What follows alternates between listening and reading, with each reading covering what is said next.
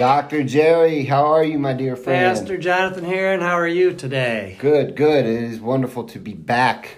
And we're here for our chapter and verse, please. I think this is number 5, right? I do believe so. Yeah, we haven't met for about a month now, so I think we are recording number 5. That is correct. And you may have noticed a little bit different song introduction to our podcast today. I came across an old song that I used to love. I don't want to say how many years ago. A lot of years ago by Gary S. Paxton. Wait, is it before my time? Yes, probably before you were born. I don't know. But it's called Different World, and it's just a great song if you heard the words. And it goes on, it just keeps getting better as he goes. So we thought we would use that today as our musical introduction. And we also want to mention that we're kind of changing the format of what we've been doing. If you listened to the first 4, we had been going through Genesis, and we're just going to do a chapter at a time and go through the whole Bible. It was going to take about 20 years, but we decided we might better change it out and do some things a little bit different. More about what we're doing in our devotional, the days that we're doing the recordings, and where we are and what God's Word is teaching us.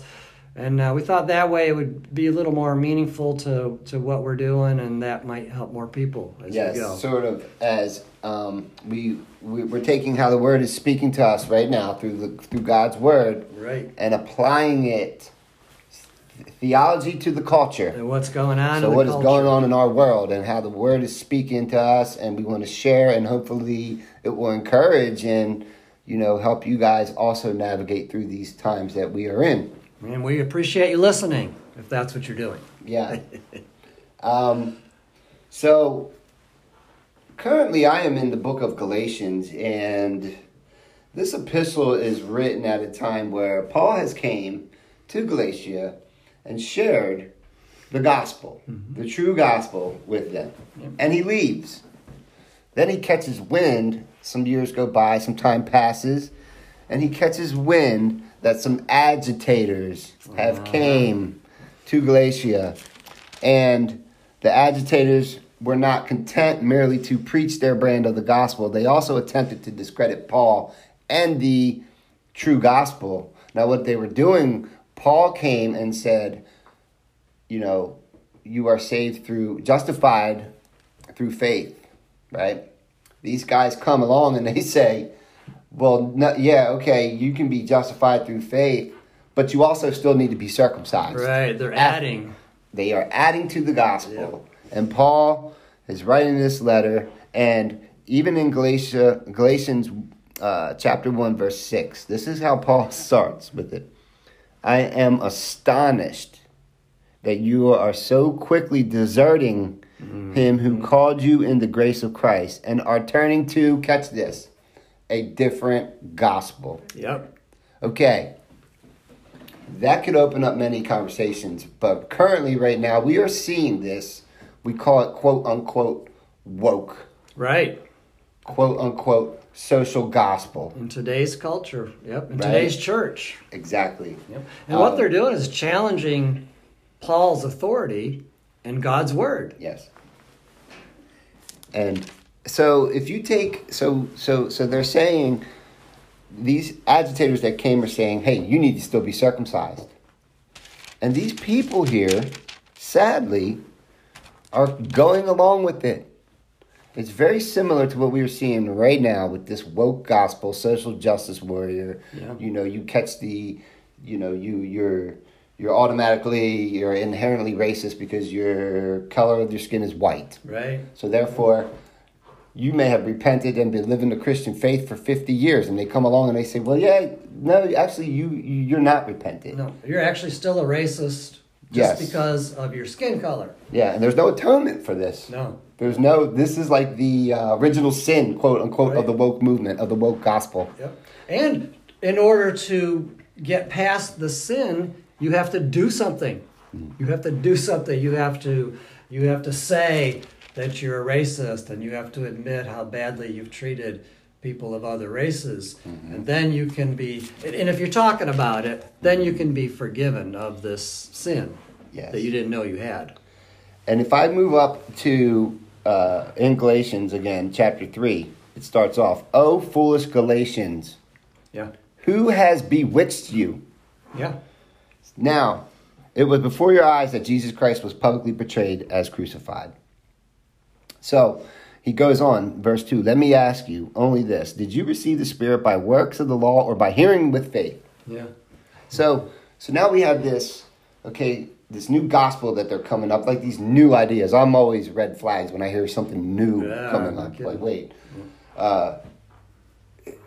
They're saying, what's happening, Jerry, is people are being yoked with the sin that does not belong to them. Right. So basically, I can barely maintain the repentance of my own sin. Now you're telling me that I have to carry the sin of all the white people. Of all the white people in the history? Yes, you do. That's I don't see that biblically. No. So I push back very hard on that, and I think it's an injustice that is being done in the name of justice. Right. And they are twisting scripture to fit this agenda and narrative, and it is it's infiltrating our churches. Yeah. Pastors are propagating this stuff. And that's the worst part. And I think a lot of it is, it's got to do with my own guilt. I feel bad about something. I don't know what to hang that on. So I just hang it on this. And if I can virtue signal and say, well, I care about racial injustice and I care about all these things, then I get to say, like, I am being cleansed somehow from my own sin. And it's not even relevant to what my problems and my sin I have to deal with. Exactly. And it's nothing new. Did you have more on Galatians? Well, I just wanted to say one more thing. So this is what is, I may have mentioned it, but the Galatians, for their part, this is what catches me. This is what we're witnessing currently. Yeah. We're showing interest both in the rumors about Paul. They were showing interest in that. Yeah. Oh, Paul did what? And in the agitators, catch this, in the new form of the gospel that they brought. They began to show interest in it. Yeah. It's the same exact thing that just happened to our culture. Yeah. The woke movement happened, and these Christians that were once, I'm talking about leaders that I held at high respect, bit into this hard. And all of a sudden, they're enamored with it. Oh, they love it. It's exciting, and they're making sermons and writing books about how terrible all this is.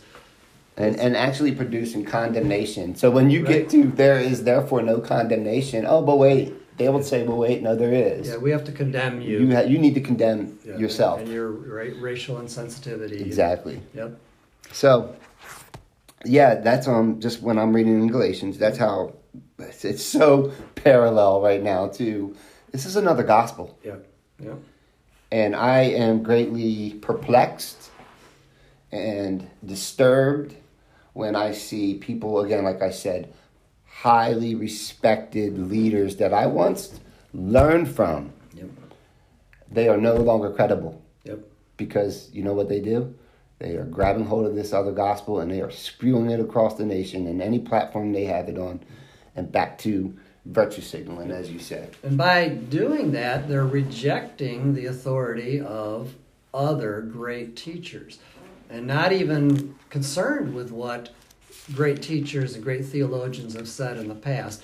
Because, like I said, it's nothing new. It's so amazing to me, because we planned to do this a couple of weeks ago and get together today. In my devotions, I'm in the book of Numbers, and I've been in there for about a month. There's so much in that book that is relevant to today. And where I'm at right now, I'm in chapter 16. I want to just talk a little bit about what was called Korah's rebellion. And the history that the children of Israel leave Egypt, and they go out in the desert, and they have their own problems, and there's this turning away from God and then turning back to God over and over and over. And Moses is trying to lead these stiff-necked people to the promised land, right? And they get to these places where they just want to complain and whine and act like God's abandoned them when that's not what's happened. So in Numbers 16, I'm not going to read the whole thing, but I just want to read a couple of the verses and about Korah's rebellion. Now Korah was one of the Levites, and they were the priests, and they were responsible for doing all the sacrifices and things. But Korah comes to Moses, and listen to what he says to Moses. They rose up before Moses with some of the children of Israel, 250 leaders of the congregation, representatives of the congregation, men of renown. These were respected people. And they gathered together against Moses and Aaron and said to them, "You take too much upon yourselves, for all the congregation is holy, every one of them, and the Lord is among them. Why then do you exalt yourselves above the assembly of the Lord's?" Of the Lord. I think what was happening here is they were being enticed by other philosophies and things that were not what Moses was doing and not what God was doing with the children of Israel. And they actually even said here, I just think it's so interesting that they said, the congregation is holy. That's not what God said about people. They're not holy until they obey what God wants and they accept God's plan for life. And so I think there is similar to what was happening in Galatians, that these people were saying, we don't want to listen to Moses anymore. We're going to do what we want to do. Moses, we're rejecting your authority. Why are you telling us what we should do? Yeah. And we're good. We're okay the way we are. We don't need you to tell us anything or change anything. And I think we're seeing with the church accepting the outright sinfulness that's been called sin in the Bible for the whole time we've had the Bible. And people in the church are saying, well, those aren't really sins. They're calling other things sins that they're polarizing different sins. They're right. polarizing. They're changing the definitions of sins. Yeah. And they're saying the people are okay, but except for those racist, those white racist evangelicals, we got to deal with them. Everything else is okay though. Yeah. And we're rejecting what God says about sexual sin, about homosexuality, about gender, all this stuff that we're getting. And it's all a rejection of God's authority. So once again, it's nothing new. It's happened in all the history of our faith. Interestingly enough, in the book of Galatians, there's 6 chapters, right? Smack dab in the middle of chapter 3, right in the middle of Galatians. If you go to verse 28, there is neither Jew nor Greek. There is neither slave nor free. There is no male and female. For you are all one in Christ Jesus. Yep. This is almost parallel to what we are witnessing. The book of they grabbed a hold of another gospel. Yep. And then they're saying, well, if you're saved, okay, but you still need to repent of, well, wait a minute, I repented of my sins. You're telling me to repent of sins I'm not aware of. Right. like that. So let me give you an example. This whole racism thing, it would be very similar to saying, okay, I struggle with homosexuality per se. I struggle with homosexuality. And guess what, Jerry? So do you. And you need to repent of your homosexuality. What would you say? Yeah, it's like, You're going to say, well, no, you don't. Yeah. No, I don't. And I'm going to sit here and say, well, yes, you do, because I know you do, because I do. Yeah. It's the same thing. It's a projection. In psychology, they call that projection, where I project my own fears and concerns and sins onto other people and call them what I fear in my own. I chuckle a little bit, but I find it ironic, and I believe this is true, that a lot of these, the white evangelicals that are responding with such dogmatic reverence to all this stuff, Right. that they are actually racist. Yeah. So they hit the core. They hit some people that do struggle with racism. Yep. And what do they need to know what to do with it? Yep. Virtue signal. Yep. Right? To show and prove, wait a minute, guys, I'm not racist. I'm not racist, when indeed, in fact, they are. Yep. Well, actually, there's another psychological term that Freud brought up. I don't really want to quote Freud as if he's authority on things that are spiritual, but he did say a phrase. He called it reaction formation, which is when I have something in me that is so terrible I can't deal with it. I react in in a kind of the opposite direction. Yeah. So if I feel like maybe if I have tendencies toward, let's say, homosexuality, the best thing for me to do would be to fight homosexuality because it's so terrible. And this could happen with racism, I believe, that if I have racial insensitivities or any kind of racial hatred, I might not want to admit that. The easiest way to deal with that for me would be to go out there in public and say how bad it all is. That way I can signal that it's all feel better. I'm okay. I feel better. Yeah. And you're accepted by this movement, by this world, by the world. Yep. And it happens over and over and over. And you can't say everybody, we don't say everybody that's in this kind of mindset that's what's happening. But I think it's happening with a lot of people. Yeah, I want to clarify. Yeah. As far as I've seen a lot of people, white people that I know. Yeah. They are white guilted. Yeah. Right? Yeah. They're not really racist. But right. These people are convincing them, oh, yes, you are. And they sit there and they cry. Yeah. And they are saying, I'm so racist. Because why? Well, because they told me I was. Yeah. Well, during the riots last summer, there were white people bowing down in the streets to black people to kind of show how remorseful they were about their insensitivities and their sin. And I thought, when I saw that, I thought, this is wrong. This is Satan's work here when people are taking it to those kind of extremes. So here we are, Galatians 5. Right, verse 1. Listen to this. For freedom, Christ has set us free. Stand firm, therefore, and do not submit again to a yoke of slavery. Yep. So these people are trying to yoke you again with slavery, with the slavery of sin that you are free from in Christ. Yep. And this is such an injustice. Yep. So, trying to put that responsibility on you. And this stuff runs deep. This is just part of it. Yeah. We were talking about 1984. Yes. Yep. A George Orwell famous book. It's a lot bigger than just in the church. There's a power of evil in the whole world that is kind of taking over, it seems to me. And George Orwell, when he wrote that book, and now I'll confess, I did not read the book. I need to get it and read it. But I've been reading about the book and came across the Hillsdale College's this is a newsletter called Imprimis. And he has a quote in there from the book. And if you think about some of the things that we're talking about, if you're rejecting the authority that God gave us in God's Word, well, then what are you going to be replacing that with? How are you going to get your ethical and moral decision making? Well, it's a secular society. Right. And that is what we are witnessing begin to take place, and to deny it, you would have to be blind. Well, and one of the things, we talked about this, I think, maybe the last time, that how important it is for the church to teach the children and to make sure the children and the families in the church are living holy lives. Yes. Because they'll be susceptible to all these philosophies if they don't get it. And George Orwell dealt with that question about the children.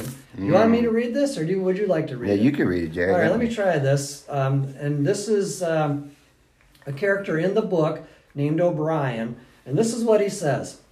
We have cut the links between child and parent, and between man, and between man and woman. No one dares trust a wife or a child or a friend any longer. But in the future there will be no wives and no friends. Children will be taken from their mothers at birth, if they are allowed to be born. That's my comment, never mind. As one takes eggs from a hen, the sex instinct will be eradicated. Procreation will be an annual formality like the renewal of a ration card. There will be no loyalty except loyalty toward the party. There will be no love except love of the big brother. There will be no laughter except the laugh of triumph over a defeated enemy. All competing pleasures will be destroyed. But always, do not forget this, Winston. Always there will be the intoxication of power, constantly increasing and constantly growing subtler. Always, at every moment, there will be the thrill of victory, the sensation of trampling on an enemy who is helpless. If you want to picture the future, imagine of a boot stamping on a human face forever. And that's what I think we're seeing in the culture. And this condemnation, it's just getting started to condemn. The racism is where you kind of see it coming together, but there's going to be condemnation of biblical things, of Christian views of things. It's happening over and over and over. And I love that image. Well, I don't love the image, but it's an image of the boot on someone's face. And people cheering it on. Yeah, and people accepting it and saying, well, this is just what it is. This is how it is. Yep, and it is. The schools, and the schools are already way ahead of us on this. They're teaching these philosophies more and more at younger and younger ages, and in a way setting the children that are being taught these things against their parents. And I'll tell you a example of this. I have a grandson who came home from 3rd grade, and his mom picked him up and was taking him home, and he says, Mommy, we shouldn't be driving our van. We should be riding bicycles. And she about drove off the road when he said that. But he had learned that in 3rd grade about the environment and about how vehicles and cars and SUVs are hurting the environment, and that the best solution to that would be if people would ride bicycles. Yeah. Well, that's the setup. The next step after that would be for the children to report that Mommy's still driving her van at school, or Mommy and Daddy have a gun in the house, or Mommy and Daddy are reading the Bible. And that's just what George Orwell was talking about, that the separation of families is a huge part of how this is all working out in modern times. They have a way of blurring truth. Yeah. They're just blurring it all out. Yep. So therefore, they can say, well, you know what? Males and females, not really a thing. I think in the George Orwell book, 2 + 2 = 5. Yeah. And they keep teaching that and teaching that and teaching that. And after a while, they're saying, well, yeah, it's relative. Yep. So, and in what you just read, it says, no one dares trust a wife or a child or a friend any longer. Yeah. That's it. Yep. You can't trust anybody, right? Yep. Do you understand, what you're watching off of the news media? Do you really believe that stuff? But people are. People are. They're just accepting it and acting as if that's what the truth is. And some of these pastors need to turn their media off and open their Bibles. I agree with that. Yep. And quit reading some of these books that are... what's the book that you were talking about earlier?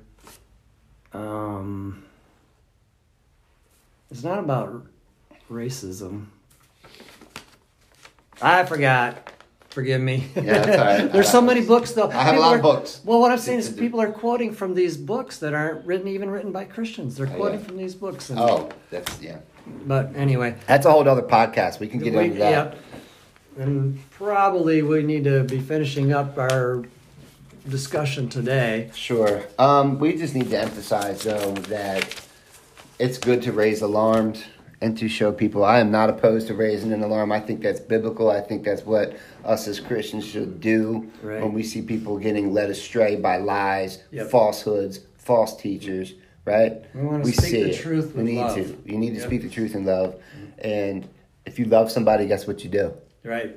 You warn challenge them and you warn them. That's exactly right. I wouldn't let no little kid run out in the middle of traffic. I'd say, hey, wait a minute, Johnny boy, you're going to get run over. Yep. It's the same thing. Yep. So people, truth divides.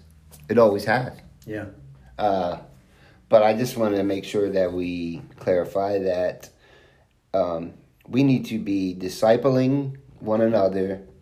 If you're not discipling or being discipled, seek that now in the scriptures, in the Word of God. Nothing else. Not in critical race theory. No, that's CRT. the book I was trying to think of. CRT is of the devil. Right. It truly is a demonic doctrine, and I will stand on that. And these people are embracing it, and it is so discouraging to watch it infiltrate college campuses. All around. Even Christian college campuses, amen, absolutely.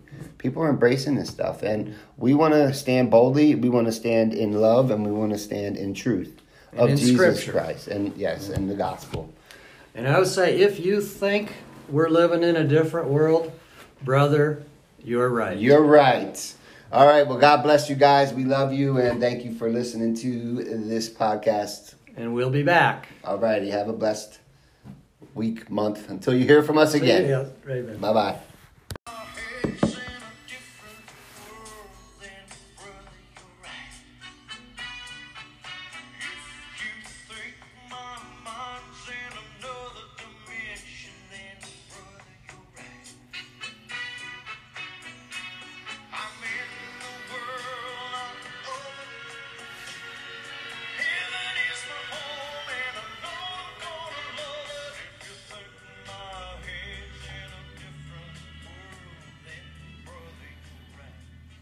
Dr. Jerry Cade, how are you, my friend? Hey, Jonathan, how are you? I'm doing good, sir. Good to be here, isn't it? Back. Yep, it's Back. been a while. It's been a couple of weeks, so Yeah. we got some things we want to talk about this morning. Yes. Oh, by the way, welcome to Chapter and Verse, Please. Yes, I am It is- Pastor Jonathan Heron. And I'm Dr. Jerry Cade. Yeah, and we're great to be here with y'all. So, some things have changed since last we met. Give us an update on what's going on A here. life update. It's been a roller coaster ride here.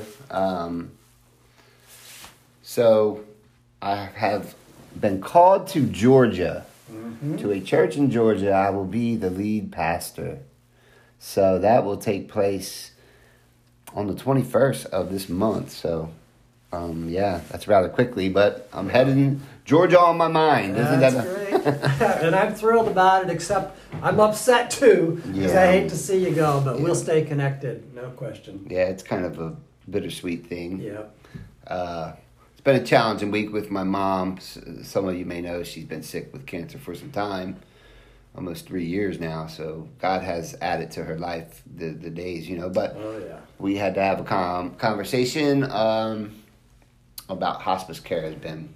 We're moving into that part of this nasty cancer as it goes. So there's that, and one more challenging thing. The scary thing is my fiance Celia is a missionary over 7,000 miles away, and was in a very scary car accident. She got hit head on. She wasn't driving, but she was in the car, and the car got smashed up pretty badly. But Lord, God's favor, God's grace, she just came out of that with a concussion. So, but she's doing good. Great. That's good. And God is still good, and we keep pressing on and fighting a good fight. So that's where I'm at. All right, good. All right. And we want to talk about where we're at in our devotionals, our devotional time. We decided a couple of broadcasts ago that we would stick with what God's teaching us on the day we're going to make our podcast. So I got a couple of questions that I want to discuss. One is, why are people afraid of God's people? And the second one is, why are preachers not preaching God's word?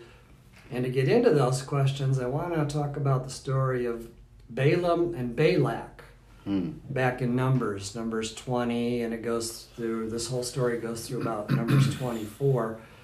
So just to kind of recap it, the story. The children of Israel left Egypt, and they were getting ready to go into the Promised Land, and Moses was leading them. And they were meeting with resistance. These kings that were in Canaan were evil dictators, and they were marked for destruction by God. And the children of Israel were to go in and claim this territory. But the kings were pretty nervous about it. They were upset about it. And one of them, just to mention the king of Edom, Moses went and asked him, "Can we come through your territory? We won't bother anything. We won't bother any people. We just want to go through there." And the king of Edom said, "Get lost, Moses. You're not going to come through our territory." So they had to go around a different way. And then they met up with another king, the king of Edom. And he was a little more aggressive about things, and he even attacked the children of Israel, took some captives. And the children of Israel went to God and prayed about this. which would have been the right thing to do. And God said, I'll help you out. And he destroyed those cities that king held.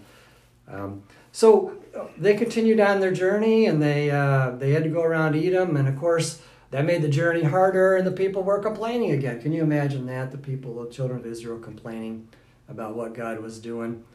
But they pressed on, and actually they had a little bit of a punishment because God sent serpents into their camps to disturb their peace, I guess.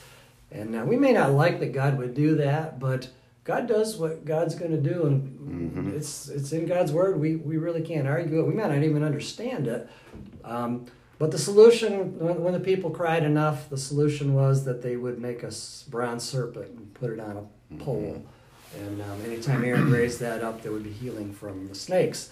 Which is another interesting thing, because I got to thinking the snakes are still with us. God doesn't take away all of the different problems that we come across. There's still a lot of problems, but he gives a solution when we look to him. Yeah. Anyway, and there was a cure from the snake bites. They continued on, and they met another king. And this is what I want to use. This king was Balak, and he was paranoid and afraid of these children of Israel too. And I got to thinking, why is it? Now, I understand why these kings were afraid, because this was a lot of people, and they were frightened of their territory being overtaken. But why are people today still afraid of Christians? And it just seems like they are. And it seems like in this culture we're in, there's God's people are some kind of threat to the culture. So we're seeing these people react as if there's something bad about Christians. And so I thought, well, there's got to be a couple of reasons. And the main one I came up with is that we are in a battle for men's souls.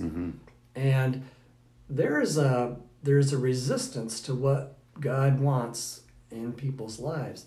And so even though most Christians I know are just nice people, they're trying to do their best, they're trying to grow and be better people, and yet that's a threat to others.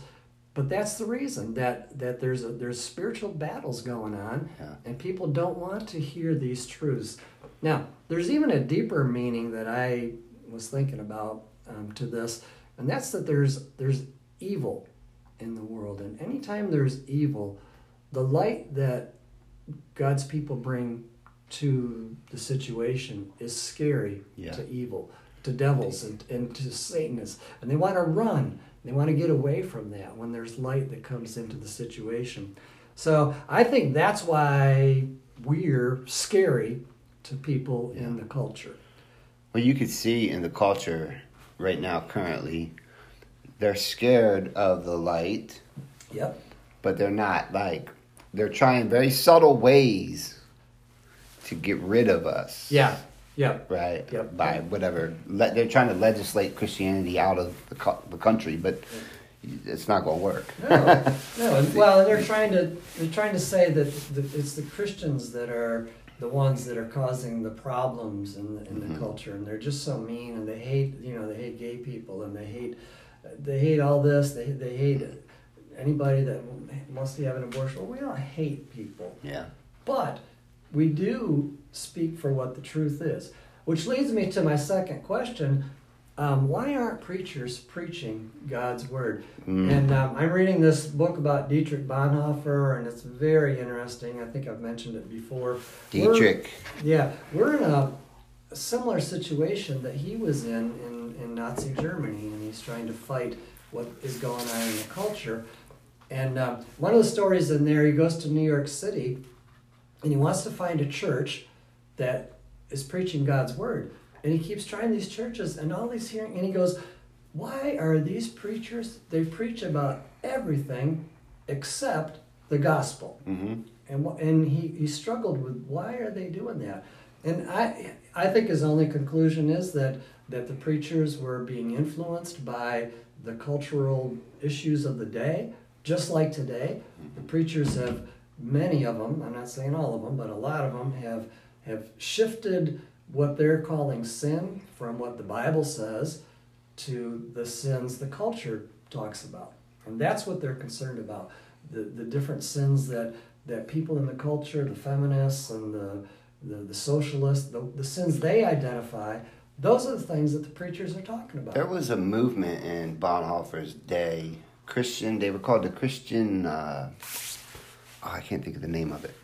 But anyway, it was the same kind of sect in Nazi Germany that is so similar to the woke movement here in America. Yep. It's the same. Yep.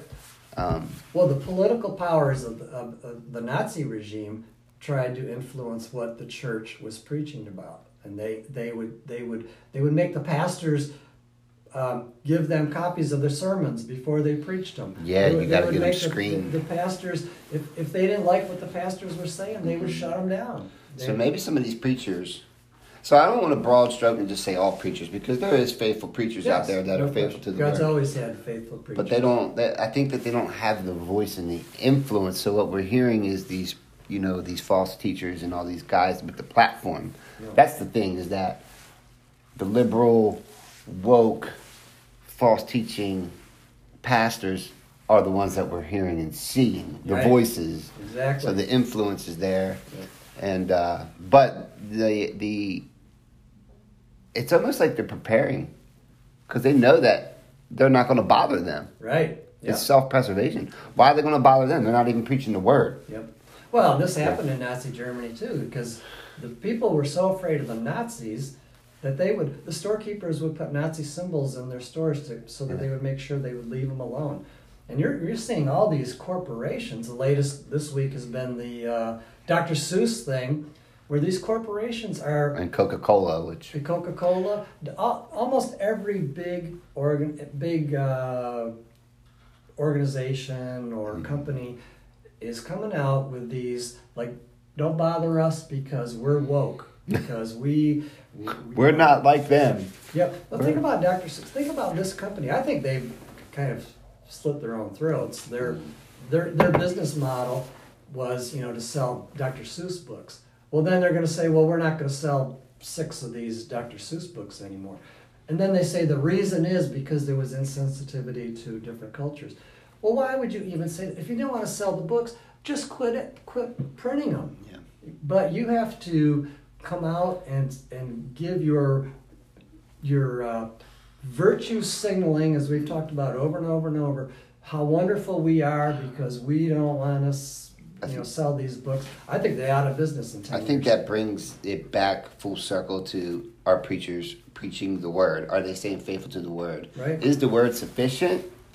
Because there's only one way that anybody could even buy or believe or any of this stuff that's coming out. Right. There's only one way that people can say, oh, well, yeah, that makes sense. Yeah. Especially Christians, quote unquote, because that means they're not in the word and they are not being fed the word. Right. Because if you are, you would see this stuff. Red flags should go off in your head immediately. Now, that could bring me to what I am studying. Exactly. And in 1 Kings is where I'm at. Chapter 3, it's about Solomon. I'm doing a study, I'm going to work through 1st and 2nd Kings, and I'm doing a study on Solomon. So this is my initial, I'm just getting into this. In chapter 3, Solomon's prayer for wisdom. Yeah. So Solomon, this is chapter 3, verse 3. Solomon loved the Lord, walking in the statutes of David his father. Only he sacrificed and made offerings at the high places. Now that's significant because in those times, Israelites, when they entered Canaan, they were supposed to destroy the hilltop shrines of the Canaanites. But until the temple was constructed, right, which Solomon was doing, they were allowed to worship there. But however, Solomon continued to build and worship at these sites even after the temple was built. So basically what I'm getting at is Solomon was actually living in disobedience. Now, on top of that though, verse 4, and the king went to Gibeon to sacrifice there, for that was a great high place. Solomon used to offer 1,000 burnt offerings on that altar. At Gibeon, the Lord appeared to Solomon in a dream by night, and God said, ask what I shall give you. Verse 6, and Solomon said, you have shown great and steadfast love to your servant, David, my father. because he walked before you in faithfulness, in righteousness, and in uprightness of heart toward you. And you have kept for him this great and steadfast love, and have given him a son to sit on this throne this day. And now, O Lord my God, you have made your servant king in place of David my father. Although I am but a little child, I do not know how to go out or come in. I love that part. Mm-hmm. He says, I do not know how to go out or come in. That basically what Solomon's saying is, you made me a king, and I don't know whether I'm coming or going. I don't know what I'm doing. I don't know if I'm coming or if I'm going. And so verse 8, and your servant is in the midst of your people, right? Whom you have chosen a great people, too many to be numbered or counted for multitude. Give your servant, therefore, an understanding mind to govern your people, that I may discern between good and evil. For who is able to govern this, your great people? So verse 10, it pleased the Lord that Solomon had asked this. And God said to him, because you have asked this, and have not asked for yourself long life or riches, prosperity, or the life of your enemies, right? We want to just be living in peace with everybody, but have asked for yourself understanding to discern what is right. Yep. Behold, I do according now to your word. So basically what God just did there, God said, ask what you want. And Solomon said, give me wisdom and discernment to know right from wrong. He asked for wisdom. He didn't ask for, Well, he didn't ask for the two, I call them the two P's. He didn't ask for power or pleasure. Yeah. He asked for something else. You said something about the table. He looked for the blessings on the table. Blessings. He didn't ask for those. A lot of people come to Jesus and they don't come for the gift giver. They come for the gifts. Right. So they come to the table and they're like, "Ooh, look at what's on the table," right? They want his blessings, but they don't want him. Yep. At that moment, in that time of prayer and communion between Solomon and God, Solomon's heart was right in tune with what God wanted and where God was going. Now, we talked about this too. He didn't always stay there. No, yeah. But at that moment, he was there and he asked for wisdom. He asked for wisdom. And I think it goes back to your question about why our preachers, they're not asking for wisdom. No. They're asking for everything that Solomon, they're asking for the gifts, the riches, the honor. They want a place at the table, but they want the gifts on the table. Well, or another way to say it, they're looking for wisdom the world has. Yeah. Because all these things that are coming as influences into the church are worldly wisdom. So you have to define wisdom, because there's two different kinds. There's God's wisdom, which is found in God's word, and if you're not in it, and if you're not studying it, and you're not understanding it, then you don't really have wisdom. You have what the world is offering, and that is not wisdom. That might even be considered the opposite of wisdom. Yeah, foolishness. Foolishness. Yeah, exactly. Yeah. So what I'm getting at though was, so Solomon, right, had all this wisdom. He was the smartest wisdom having person ever that ever lived. Yet he still lived in disobedience. He still fell. He still fell short. He still sinned. And it just goes to show that no matter how much wisdom or knowledge that you have, the total depravity in a person, man, they will fall short the moment that they take their eyes off of Jesus and put their eyes on what? The kingdom of the world. Yep. Solomon had power. Solomon had it all. He had the pleasure, he had the power, he had the money, he even had the wisdom. But there was times in his journey that that's why he penned all of Ecclesiastes, right? Right. And it's great, and it's brilliant writing. And we were talking about Solomon of our day, who seems to have fallen from grace. Preachers not preaching the word. Yep. Well, Ravi Zacharias, who had an unbelievable knowledge and wisdom about and ability to communicate it. He was a great speaker, and you could listen to him and be mesmerized. But guess what?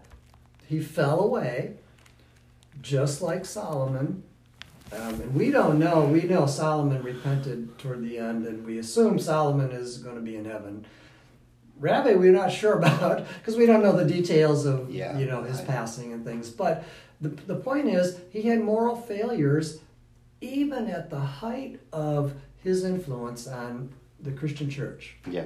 And it almost it's a great lesson for us that how far somebody can fall, anybody, because we are not in ourselves able to maintain the kind of life that God expects. Well, Rabbi Zechariah was so Paul says, I did not come to you with lofty speech. Right. There's a reason why. Like, Rabbi Zechariah, if you ask me, in my opinion, was very intelligentsia, very... Sometimes I listen to a whole thing. I used to listen to him a lot. Yeah. And I would there was lots of things I could glean from, but there was times where I left what he was saying and would be like, what did you just say? I have no idea what in the world you just said, but that is just talking over people's heads. Yep. That therefore, it was his place, it protected him. Yeah. And you watch everybody just cheer. Yeah. And all that praise. I clapped at Rabbi Zacharias. I had no idea what he said. It sounded good though. Well, and it shows wisdom is not enough without a personal, loving relationship with Jesus. Yes. If you don't have that, all you have is wisdom, and you can look good. You can look good to Christians. You can look good to the world. Yeah. You don't have everything that it takes to look good to God. Mm. And if we don't have a heart that desires Christ and that desires to grow and to be faithful, all the wisdom in the world is not going to help us. Yeah. Well, here's how, again, back to 1 Kings chapter 3, verse 14. Here's God. And if you will walk in my ways, keeping my statutes and my commandments, as your father David walked, then I will lengthen your days. Yeah. I don't care what you know, man. Yep. Like, all that knowledgeable, I don't know the words to say. Intelligentsia would be what word comes to my mind. These people that are so educated that they're foolish. Yeah. Because they're not walking in the statutes, right? They're not keeping the commandments. That's all you got to do. Like, stay in the Word. Right? And preach the Word. If you're going to be a pastor, get it back to the Word.